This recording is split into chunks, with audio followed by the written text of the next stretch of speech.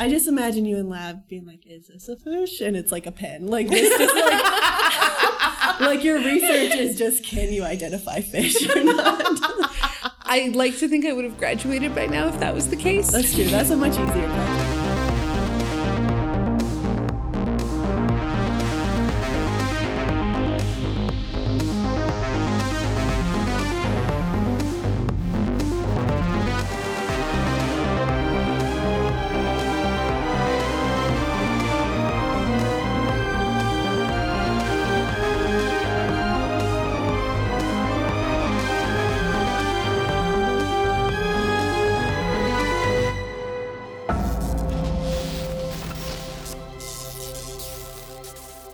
Welcome to Cinema Science, a podcast in which we interview professors, professionals, and graduate students using pop culture references as a talking point.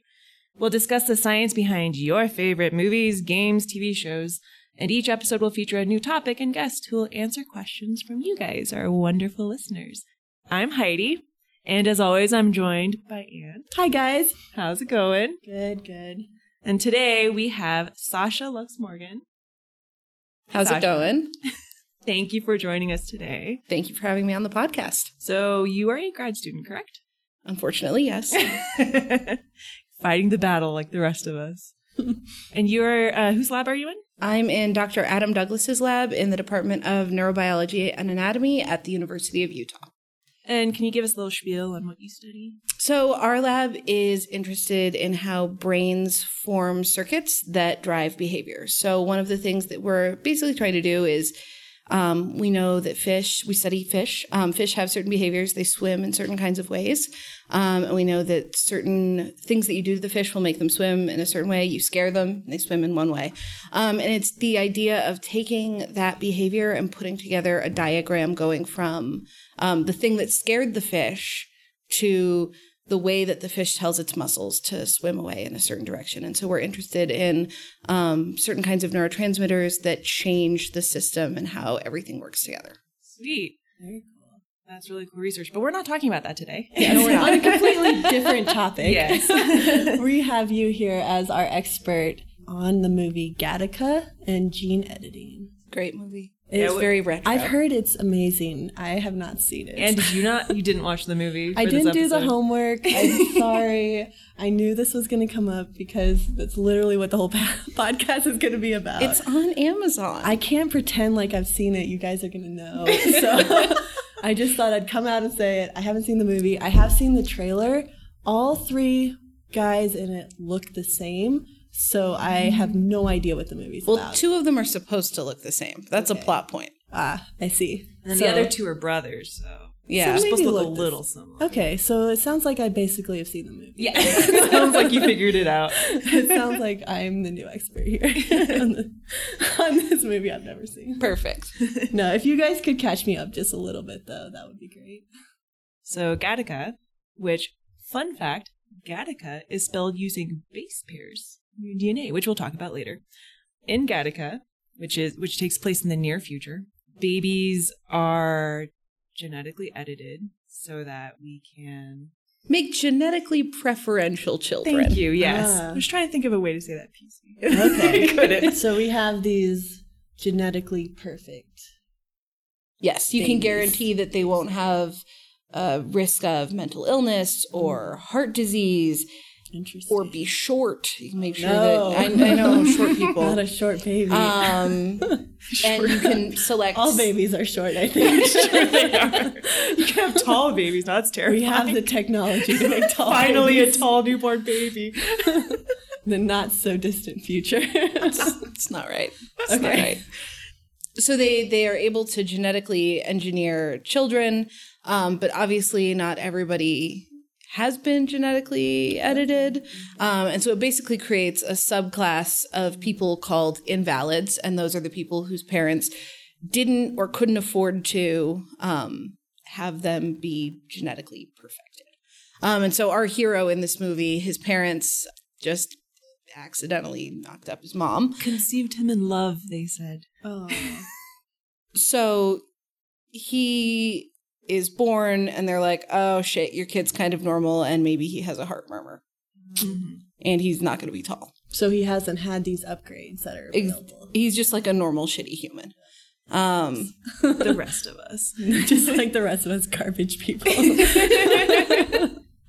Okay. So his parents decide they want to have a second kid, and this kid, they get all the bells and whistles, all the modifications. And so he's like taller than his younger brother and faster and smarter and better at everything and doesn't have a heart murmur. And his dad loves him more. So we have to have childhood feelings about our parents not loving us. Yes. Mm-hmm. And then what winds up happening is Vincent, the older brother, decides that he wants to go to space. But instead he's just like washing windows in the basically like SpaceX before SpaceX was invented. Okay. Because in this society, basically your genetics determine what types of jobs you can have. Because they don't really interview you for a position. They just look at your genetics and they're like, all right, your genetics say that you're going to be really smart, so you're probably good for this position. Okay. The most implausible thing about all of this is the rate at which they can do whole genome sequencing. Oh, yeah. It's like they like take like a Q-tip and stick it in your mouth and like stick it in a machine, and it's like 12 seconds later, like we can look at your entire genetic code. And I mean, that's what they do on CSI. I wish that was how genotyping Could you imagine worked. how nice that would be if research moved at that speed? That's why I was late getting down here. I was genotyping. It felt really appropriate. Of course. Sequenced your whole genome. So I don't know much about this movie, but I do know it came out in 1997, and the human genome wasn't even completely sequenced until 2003. So Exactly. they didn't even, that was still not even a real thing. Yeah. At that point that movie came out. It was... Well, and in one scene that's not really important, but one of the characters goes and gets somebody else's genome sequenced without their knowledge, because she wants to like find out if he's going to be good to make babies with, because that's totally normal and healthy. And they give her a printout of his genome. Wow. And it's like a poster size piece of paper, maybe. And it's like the human genome is way longer than that. If you wanted to write out the entire thing, you would need like reams and reams and reams of paper. Right. And she's like walking out with this like dainty little roll of paper. Well, I also love that she's just looking at the she's genome just, and being like, reading that's it, nice. Like, she knows what this is. It's just just AGC. Like there's no... Great. It's cute. Great. I like the look of that gene. So, right. He's completely estranged from his family. He's working as a custodian and wants to be able to go to space. So be like a engineer that designs the trajectories of these spacecraft going to Titan. But like nobody's going to give him a chance because he's invalid. And he has the genes that indicate he's probably going to drop dead of heart problems at like 31. So he basically goes to the underground black market and meets a sketchy guy who's like, I know a guy who is valid, who has these genetic modifications, but he fell off a horse and broke his back. So he can't work and he doesn't have any money. But you kind of look like him and you can pretend to be him, and then you can go get a job and give him lots of money and everyone will be happy. Except like being him is really complicated. So there's this like elaborate system where he has to make like false fingertips that has that guy's blood in them. So when they do a blood sample at work every morning, he reads as this other guy. Oh, so he has to scan in as this other person. Yeah, so it's Jude Law is the guy who's paralyzed, and Ethan Hawke is the guy pretending to be Jude Law. So they do look alike. Your dudes looking alike problem is really legit. And I was just thinking they can sequence and edit genes, but not solve paralysis. Yes. Okay. Yeah, that one's hard, apparently. Sure. What I also loved is that, so every time they collected a sample from a person to show if they're valid or invalid, this with all this technology they have, their photography. It's like, do you have a Costco card? Yes. Oh, yeah. It's like a Costco card level of bad picture. Like 3 pixels. Yes. Yeah, it's so bad. And that's really the reason why he can get away with it is because they've like, I mean, Sasha's going to get to it, but they like flash this guy's picture because he gets suspected of something later on in the movie. And they're like, we can't find him. And it's like, yeah, because you have 3 pixels of this guy's face. Of course not. But we can sequence a genome with something the size of an iPhone on the side of the highway in 2 seconds. Because that's... Wow. Anyway. Yeah. So he's pretending to be... Ethan Hawke is pretending to be Jude Law. And so he's doing all these elaborate things, like leaving hairs and eyelashes on his desk so that, like, if anybody is, like, checking, they think it's his DNA and they're not, you know. So he has to be really careful to not leave any of his own genetic material around, but only to leave stuff from Jude Law. So Jude Law has this, like, crazy room full of, like, blood and urine samples and nail clippings and hair. As and you do sometimes. And dead skin and just, like, really normal, You just want to fill up an extra room. The sort of things you'd put in there. I mean, what do you keep in your basement? Yeah. I guess. And in the course of all this, Ethan Hawke's character, Vincent, he realizes that he is 4 inches shorter, 2 inches shorter, a number of inches shorter. Than Jude Law. And so they have to go in and basically break his legs and put in metal plates to make him taller. This is just some guy on the street who does this. Just like in his living room. What? And then... If they're just going by the genome, though, why would... This is... I guess maybe he like stands out because he's so short if everyone else is so tall. Yeah, I think that's like... They do check them periodically. I can't remember if he visits the doctor every week or every day. Okay, so but they're like there are like they do have check to be like them up and down. Yeah. Okay. So he's at this space company and one of the bosses gets murdered and everybody's like, oh, how could this be? None of our employees have been screened to have violent tendencies. Like things like this don't happen here. No one has the murder gene. No one has the murder. There is just a murder gene. Yeah, apparently. Clearly. Don't pass that on to your kids.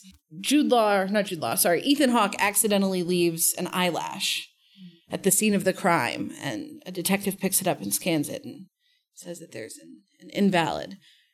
Spoiler alert, the detective is his brother. Oh, so he sees it and he's like... So he knows immediately who he that knows guy immediately is. who it is. He's like, oh shit, that's my brother. And that he shouldn't be working in that company. Yeah, well, his brother was on record of having worked as a custodian in that company a couple years earlier, but it doesn't make sense that they'd be like, just finding an eyelash now. Yeah. So it turns into this whole thing where the like old grizzled detective who's the like brother's like buddy cop partner, who basically just spends the entire movie yelling, I'm too old for this shit. Oh my God, is that where that came from? Is this just a Gattaca reference? It's just like such a good, like just such a trope. I was 2 days from retirement. Yeah. Pretty much. There's been a lot of movies in the 80s. He wears a fedora. Great. It's everything you want. I love it. It's the perfect detective partner. Do you want to pick it up from here? Yeah, so from here, Ethan Hawke's DNA is found at the scene. And like Sasha said, he is immediately the first suspect because valids don't have the murder gene in them. So clearly it has to be the invalid who did the murdering. So at this point, Ethan Hawke is panicking and he's trying to convince Jude Law that he should probably just, get out. Like, I'm not going to do this anymore. But Jude Law convinces him that, like, nope, you've come this far. He's supposed to actually go into space, like, later that week. Oh, an important note, the guy who was murdered was super against this space launch going off this week. So there's motive there. But of course they ignore that. And obviously a custodian will want to probably murder the director. Because that makes sense. With slandering the good name. With a keyboard. Oh, yeah, that's right. He was beats his head in with a keyboard. Wait, so who did it? Spoilers, Anne. I gotta know now. We're not now at I'm the really end of the into this movie. Because it's almost like I should have just watched it. So while all this investigation stuff is going on, Ethan Hawke, even though he's terrified, starts dating that girl who sequenced his whole genome. Yeah, sequenced his whole genome because she thought he was a good match. And so they go on some really awkward dates. Like one of the dates, they go watch this piano player who's been genetically altered to have 6 fingers on each hand, so it makes him amazing at piano. This piece can only be played with 12 fingers.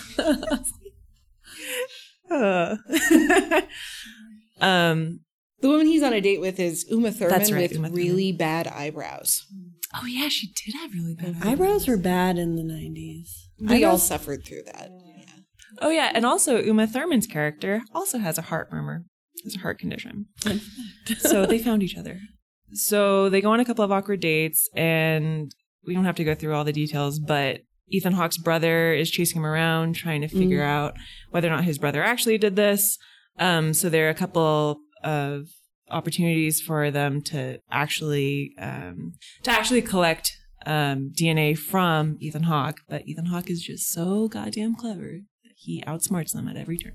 So eventually they do find the killer, and it turns out that it was not Ethan Hawke. Spoilers. It's actually Ethan Hawke's boss, who like worked under the director, but was also called like the Just some director. Like I random didn't guy? understand fully what his role was. Explain the whole He wasn't like a developed organizational character? flow chart. No, he was just like old cranky boss man who Yeah. would like show up in scenes periodically. But he really wanted the space launch to happen, so he He beat murdered his him. boss to death with a keyboard. Sorry, so they found out who So find out actually who he did is. it. Yeah. Oh, and in the process of all this, Uma Thurman does figure out that Ethan Hawke is not who he says he is. But she stands by her man, you know. Doesn't question it until like I think she questions it for like 10 minutes, and then he says he's sorry, and then she forgives him. Even though she doesn't know for sure that he's not actually the murderer at that point. But You know, no one's perfect. Just a little murder keeps that spark in the relationship. keeps it exciting. So Ethan Hawke, it's the end of the week. He's getting ready for his trip. Jude Law reveals that he has collected enough samples for Ethan Hawke to basically live as him for 2 lifetimes. And then Ethan Hawke is heading towards Gattaca, going to get on the ship. And then there's one last test. He has to give one last sample. And he didn't bring any of his Jude Law's DNA. And so he's doing his fingerprint or urine sample. I can't remember. And the doctor is talking to him, being like, you know, my kid really looks up to you. He really loves you. My kid, he doesn't think he can make it here. Or is he invalid? I can't remember. They didn't completely screen out everything, and his Yeah. kid has some genetic Yeah. something. Yeah. So when Ethan Hawke's face comes up, the doctor just looks at it and changes it to Jude Law's face. And it's He basically knew. Did him a solid. Yeah. And also Jude Law commits suicide, which was so sad. It's like the worst way possible. It really was. And He then the other guy. incinerates himself. Just like they have like an incinerator shower in their apartment. Because that's It's a very normal. Weird room. Like he lives With, in like, a no very safeties. weird place. So he just like climbs in the shower and then like just turns it on. Nice.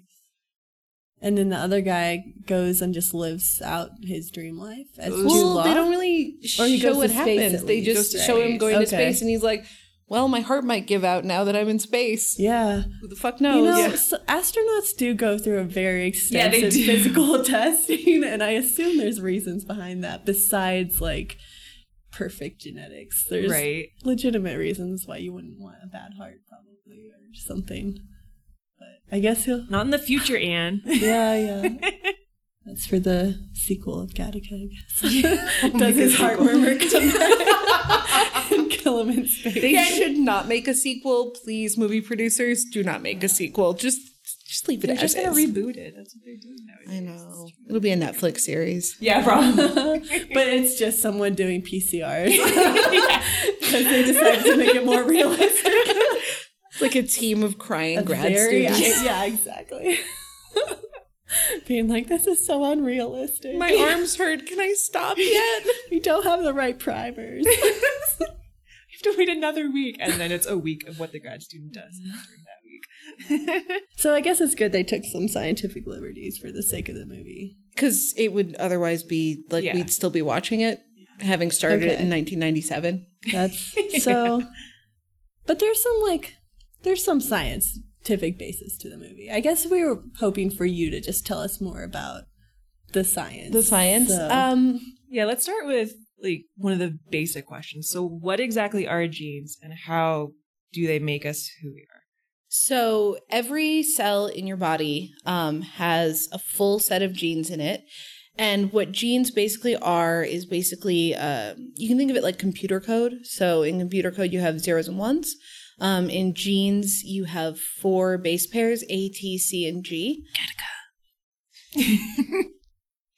And through that combination of 4 letters, it basically writes out the entire sequence of every protein in your body.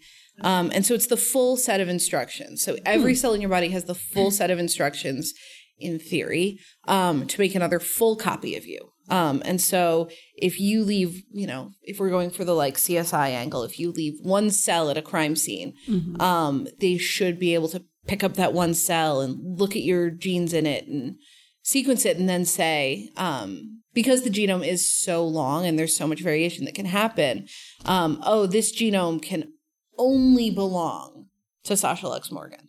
And there's no way it'll belong to anyone else. And so we've been talking about sequencing and stuff, but just to sort of define that, I guess. Sequencing is when you would take all of the genetic data, essentially, and have the base pairs written out. Is that correct? Yes. Okay. Yeah. So there's different ways of doing that you probably don't actually want me to go into the details of. No, that's all right. But it's a way of taking your genetics from a cell and getting a computer printout.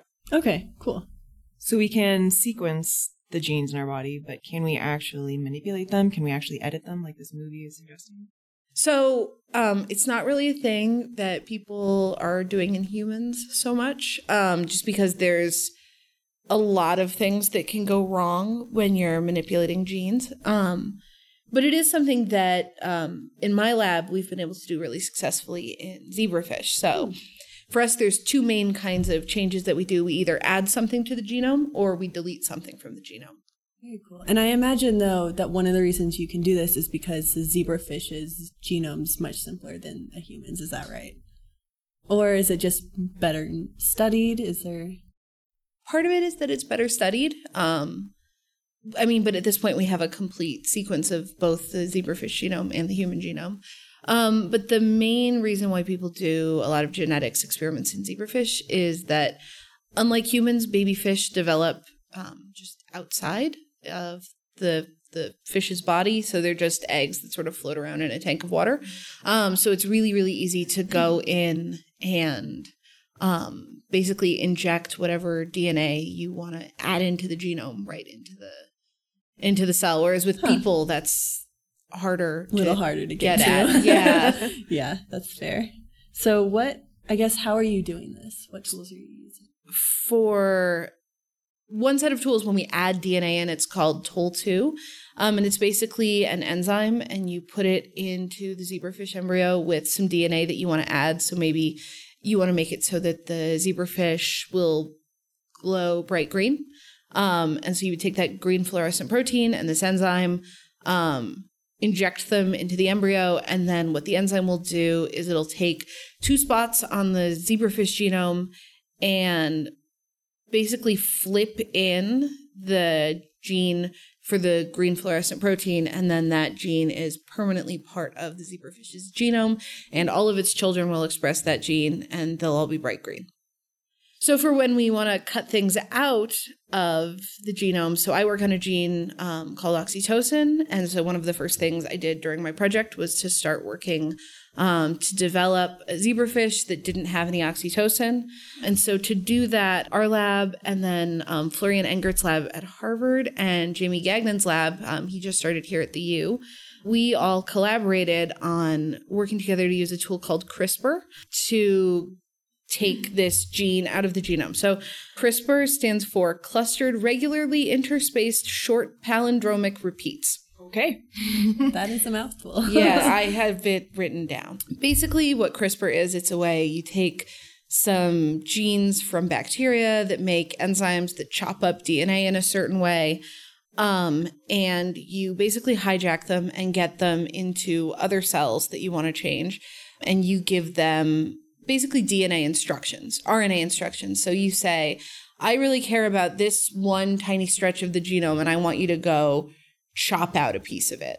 And so you take your CRISPR enzyme and they're called guides, and you put them all into the same cell and they all sort of bind together into a complex. And then it's like basically scissors that match up to a template and then just chop out that part of the genome. And that sounds really easy because it is really easy. The kind of thing that like you could pretty easily do in your house without too much trouble. Interesting. Which you should not do in your house. Like, don't be a biohacker, please. We are not condoning that. I want to talk about that afterwards. Yeah. I've seen some shit. But yes. But not while we're recording. No, not while we're recording.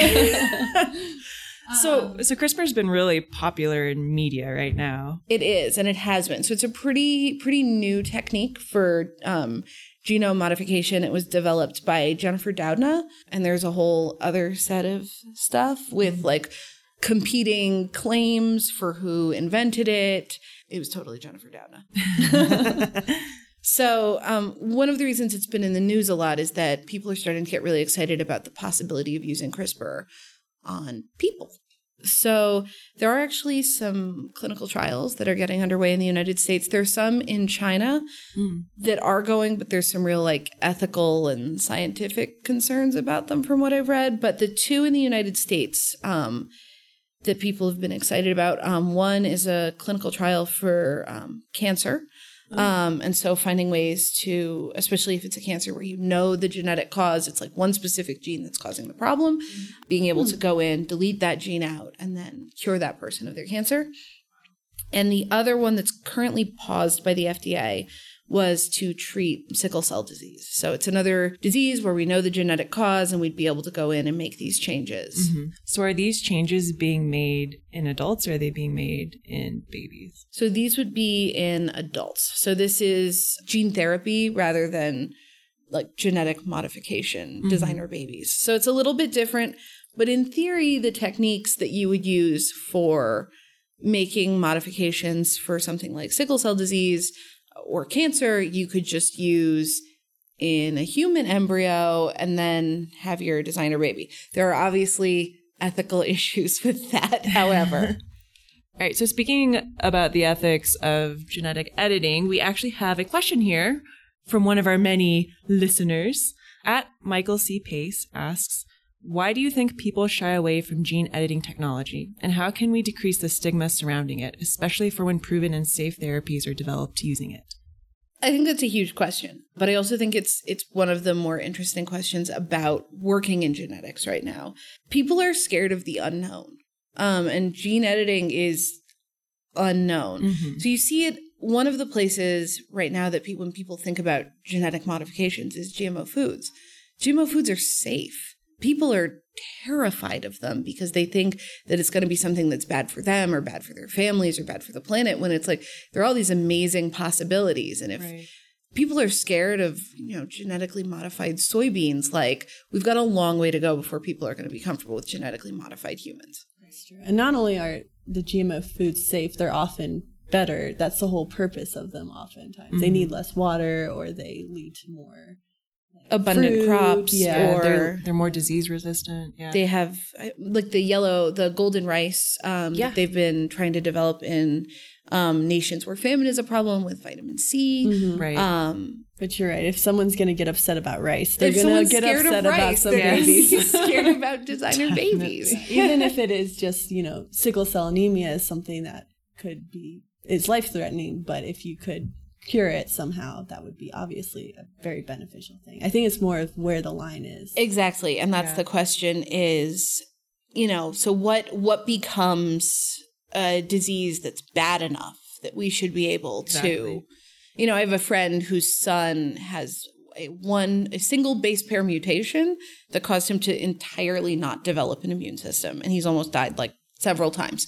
So if they could have gone in and fixed that one, I think he has a T instead of a C on one gene on his Y chromosome. Wow. But that's the sort of thing CRISPR can do. But that's the sort of thing CRISPR can do really easily right now. Mm-hmm. I joke that I'm just going to CRISPR her kid sometimes. He's cute. Yeah, I've seen pictures. He is cute. So, so that's a really obvious one for people. They're like, well, that's, that's obviously like, that's just a mistake. Like we should just go fix that. And then the place where you start into more difficult ethical quandaries are things like Down syndrome, where people with Down syndrome live healthy and fulfilling lives. But a lot of families don't want to raise a child with Down syndrome. So you will see cases where people will do, if they're doing in vitro fertilization, pre-implantation genetic screens. And if they notice that this potential child, this embryo, would develop Down syndrome, they'll be like, not that embryo. Right. So we're already a little bit living in that world of Gattaca where people are able to pick selective characteristics. Right. So in Gattaca, they're not only editing the genome to decrease the possibility of certain disease states, they're also changing some aspects of people that are a bit abstract. So for example, personality, like we were joking about, getting rid of the murder gene. How possible is that? Well, how possible is it, do you think, that we will actually be able to pin down one gene that's the murder gene? Very good question. I would be shocked if we were able to get to that point. I don't think we're going to get to that point with personality traits. Personalities are too complex and brain development is too complex, and it's not just genetics, it's also environment. But that becomes the question of if we're willing to do genetic modifications for diseases that people would consider really, really debilitating. Well, what if we determine that there's a single gene for asthma? Like, are we going to be okay with making genetic modifications so that kids don't have to have asthma? Asthma can be really bad for some kids.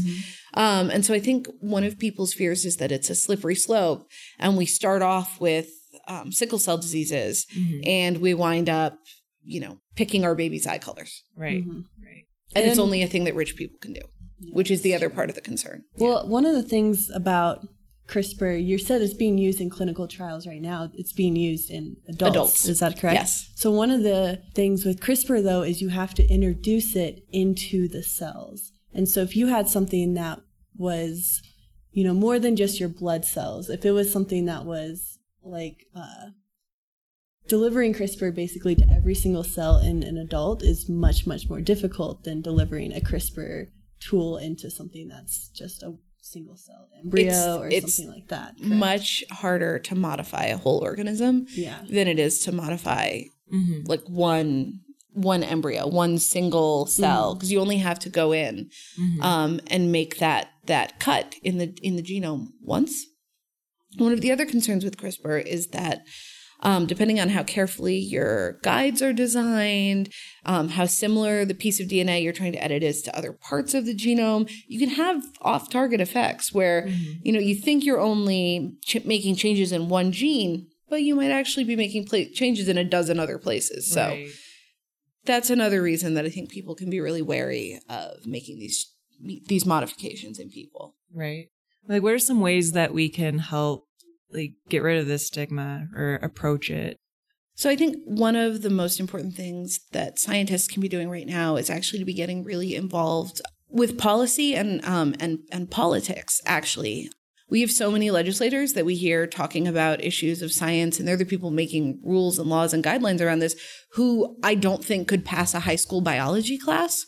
And so the only way that we're going to get people thinking about these issues better and get regulations that make sense and that are actually scientifically sound is if scientists start meeting with their representatives and start going to lobbying days on the Hill and running for office and getting involved. And that's sort of been my push recently, but please register to vote and then do that. Have you ever heard the Science and Technology subcommittee talk about things? I bet that's terrifying to listen to. Yeah.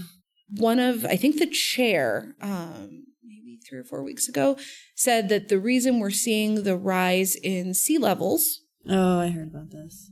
Which, I'm already spoiler, angry. the answer is global warming.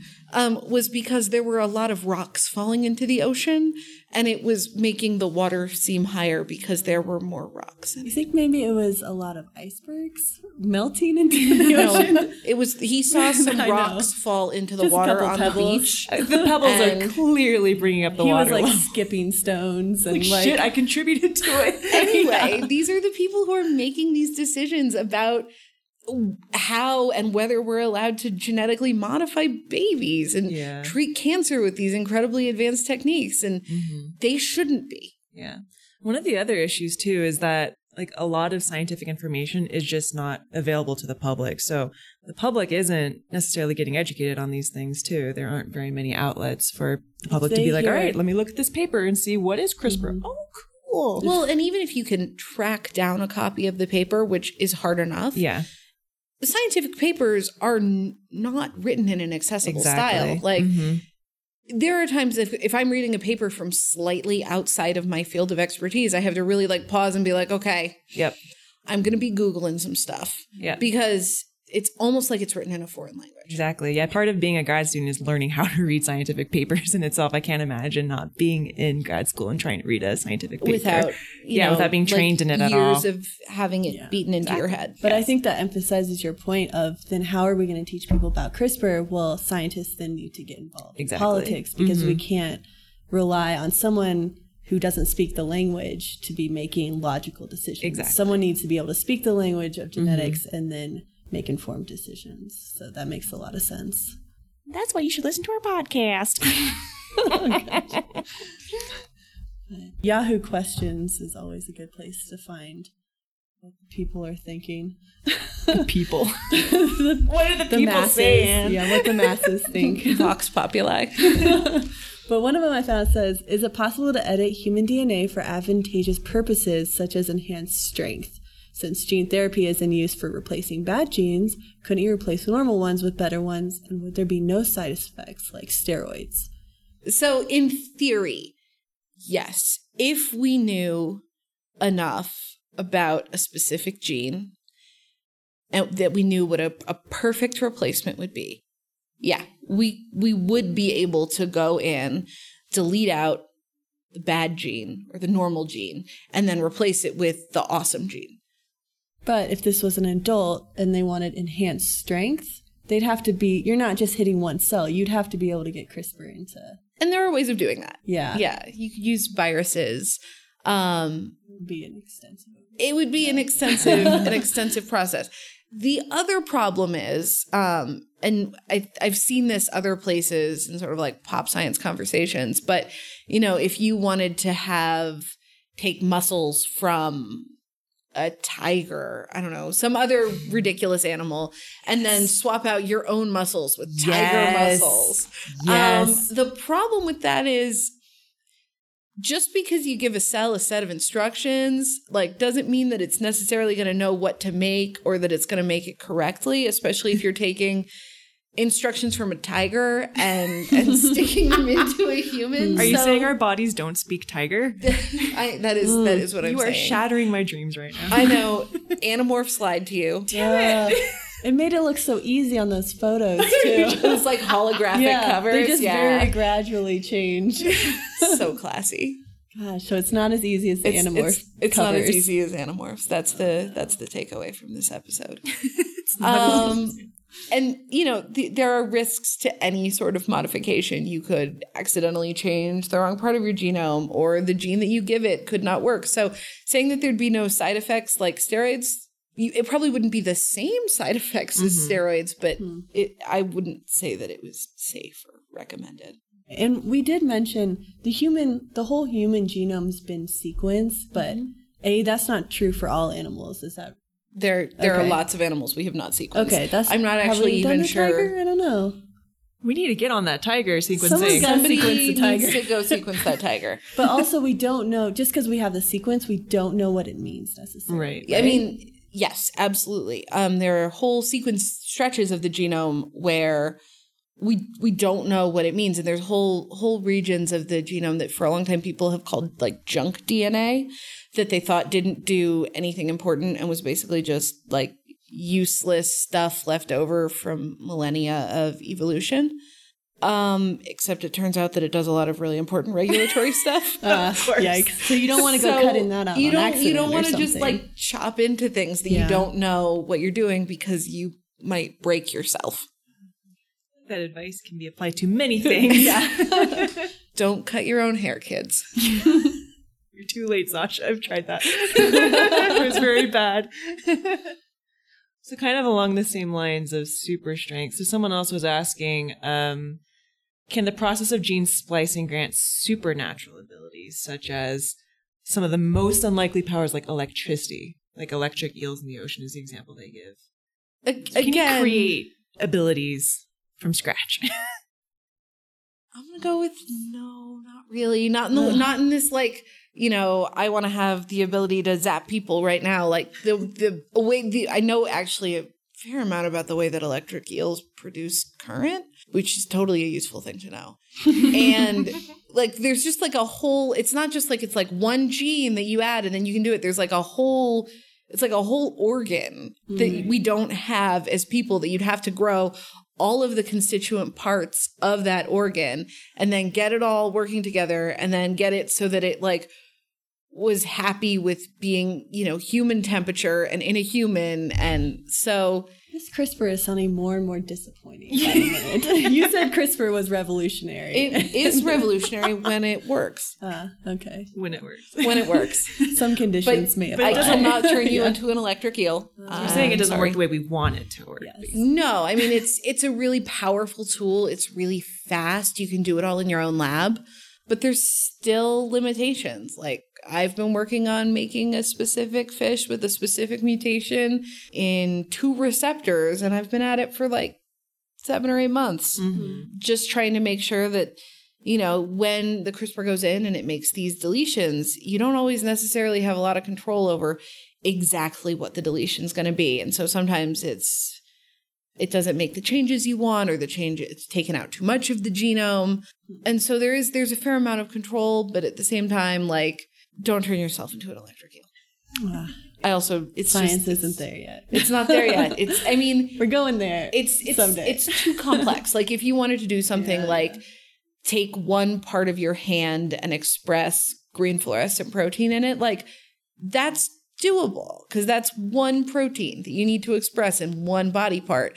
But to develop electric eel powers there's a lot of steps. So all I heard there is we're one step closer to becoming Green Lantern. So there's hope. Yes. Yeah. There's always hope. There's always hope. Science runs on hope. And grad students. Coffee. It runs on coffee. Yeah. Coffee replaces that hope as it as hope dwindles. Coffee use increases. Exactly.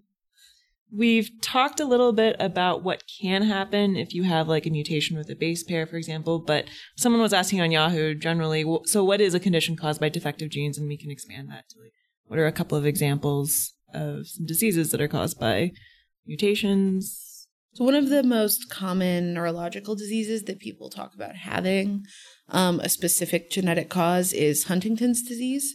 And they can actually go in and do a genetic screen and tell you, you have a certain likelihood of developing Huntington's later in life. So what is Huntington's disease? Huntington's is a neurodegenerative disease, and it's a really unpleasant disease to have. It's fatal. And basically in the gene Huntington, there's a segment of base pairs that repeats a bunch of times when it shouldn't. And so if you have these repeats, then you're more likely to have the disease. So does it repeat in multiple places of the genome or just in one spot so it's easy to cut out? Just in one spot. So in theory, you could go in, especially let's say you're a parent who realizes that you have Huntington's, but you want to have kids and you don't want to pass on the disease. In theory, they could do in vitro fertilization and then take one of the embryos and chop out that segment. Although more likely they would just try to find an embryo that didn't have the mutation to begin with. Is the Gattaca movie more science or fiction? Fiction, 100% fiction. Yeah, I feel like that's the bare minimum. The rate at which they can sequence a genome and the amount of paper they think it fits on. Like, and that photography, come on. And the photography is so bad. I mean, it is a gorgeous, with the exception of the photography and the IDs, it is a gorgeous movie. It's got a really beautiful aesthetic, very like fun 1950s retro, but it's fiction. Nobody's iPhone can sequence an entire genome. 100% fiction. But like we sort of said earlier, it wouldn't really make for a good movie if it was 100% science. No one would watch it. Really bad movie. I mean, you know, the fear that people have about designer babies is definitely like this movie plays into that fear really well because everybody's fear isn't, oh, I'm going to have this awesome designer baby. It's going to be, oh, I'm going to have the shitty normal baby that can't compete. And that's in there. And the sort of the economic disparity is in there. So, you know, if you have more money, you can, you know, if you have more money, you can pay for in vitro fertilization. Yeah, it's already happening now. It's already happening. Yeah. Better access to medicine. Would you rather be Ethan Hawke or Jude Law? No, Ethan Hawke or his brother, whose name we never talk about. His brother, who will remain nameless. Detective brother. Brother. Well, okay, so Ethan Hawke's character is Vincent Anton. Yeah. And Anton is the dad's name. When he was born, the doctor was like, your kid's got a heart problem. And the dad was like, I know I was going to name him Anton, but now he can be Vincent Anton. And then when his brother was born, his dad was like, name that one Anton. No. So it's like, he didn't even just change it to Vincent. It was Vincent Anton. It's like, you could have been my favorite son, but you're not. But I'm going to save it for the next one. Yeah, I'm pretty going to much. save this name for I'm the going to save it for the better child. Son. Oh my gosh. So yeah, would you... This is the question. Would you rather your parents love you or not love you? Sounds like the question. Listen, the unloved child went to space. Right? That's all I'm saying. All right.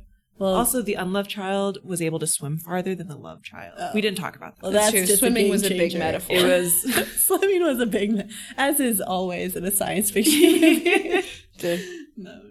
Swim and have feelings in the ocean. Ugh. You need to turn back. I was tired watching that. The first wave comes over them. I'm like, I'm done. Nope, I'm out. Fuck this. Like the point of going to the beach is to drink wine on the beach. And relax. What is this? You guys are great. Guys are swimming. You're both defective. Yeah. So I didn't see the movie, but based off of your guys' very good summary, I'd rather be the son that was loved by the parents, the one that had like special abilities his whole life. So he's always going to have special abilities. He's always had them. His parents clearly like him more. And I'm scared of space, so that's not really a very good selling point. I would not go to space regardless of my skill set. So. I guess we really didn't learn much about Detective Brother, did we? Like, he was the most boring character in the whole movie. So I choose the Basically boring one then. A cardboard cutout. Yeah, but he doesn't go to Okay. space. Yeah. So I choose whoever doesn't go to space is really my true answer. What about you, Heidi? Because I feel like my data collection is very biased from the fact that I saw everything from the invalids point of view. Mm-hmm.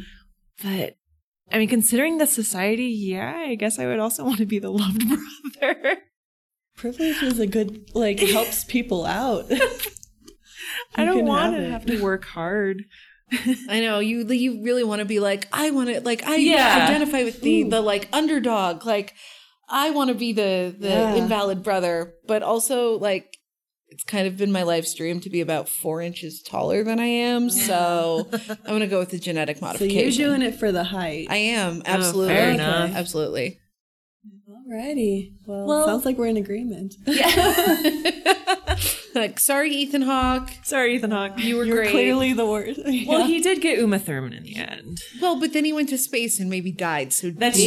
He still has a heart murmur, and she had those eyebrows. Yeah, those eyebrows. I don't think I could marry a woman with eyebrows like that. It's just, okay, Uma Thurman's probably super attractive, but if you put eyebrows like that, I'm now desperately trying to remember what my eyebrows looked like at my wedding in hopes that I'm not being a complete ass right now. Oh no, I'm saying this knowing I've had terrible eyebrows. Oh, absolutely. Yeah, no, my eyebrows 2003 in high school was a rough year. Yeah, it's always that high school, and someone should have told us. Someone should have told her.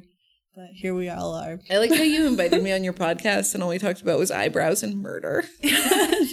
That's usually the subjects we get back to. Okay, good. Yeah. Regardless of what we intend on talking about. That's what Tavy and Kyle talked about. Yeah. Eyebrows and murder. I can tell. Definitely. All grad students just want to talk about it.